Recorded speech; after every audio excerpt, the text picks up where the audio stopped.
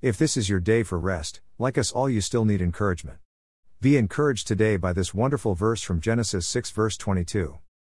Genesis 6 verse 22, Noah did everything exactly as God commanded him. Noah would have been challenged. Challenged with the enormity of the task. Challenged by the critics. Noah would have been tormented.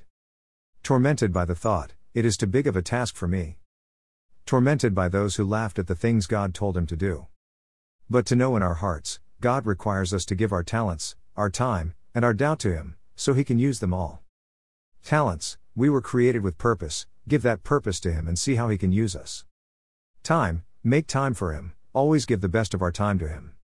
Doubts, they are really no good for us. Give them to our Lord and our friend and let Him renew our minds, so we can see that He has no doubt in us, and what He has called us to do.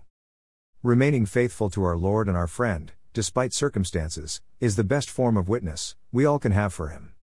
We will all be challenged, and maybe even tormented, in our walk and commitment to our Lord, but our God is an awesome God and He said He would never leave us or forsake us. Whatever task He may gives us, remember commitment to that task is more than intellectual agreement, it involves a sacrificial giving of our whole selves. Be blessed today and every day. From your friend at My Lord My Friend Ministries.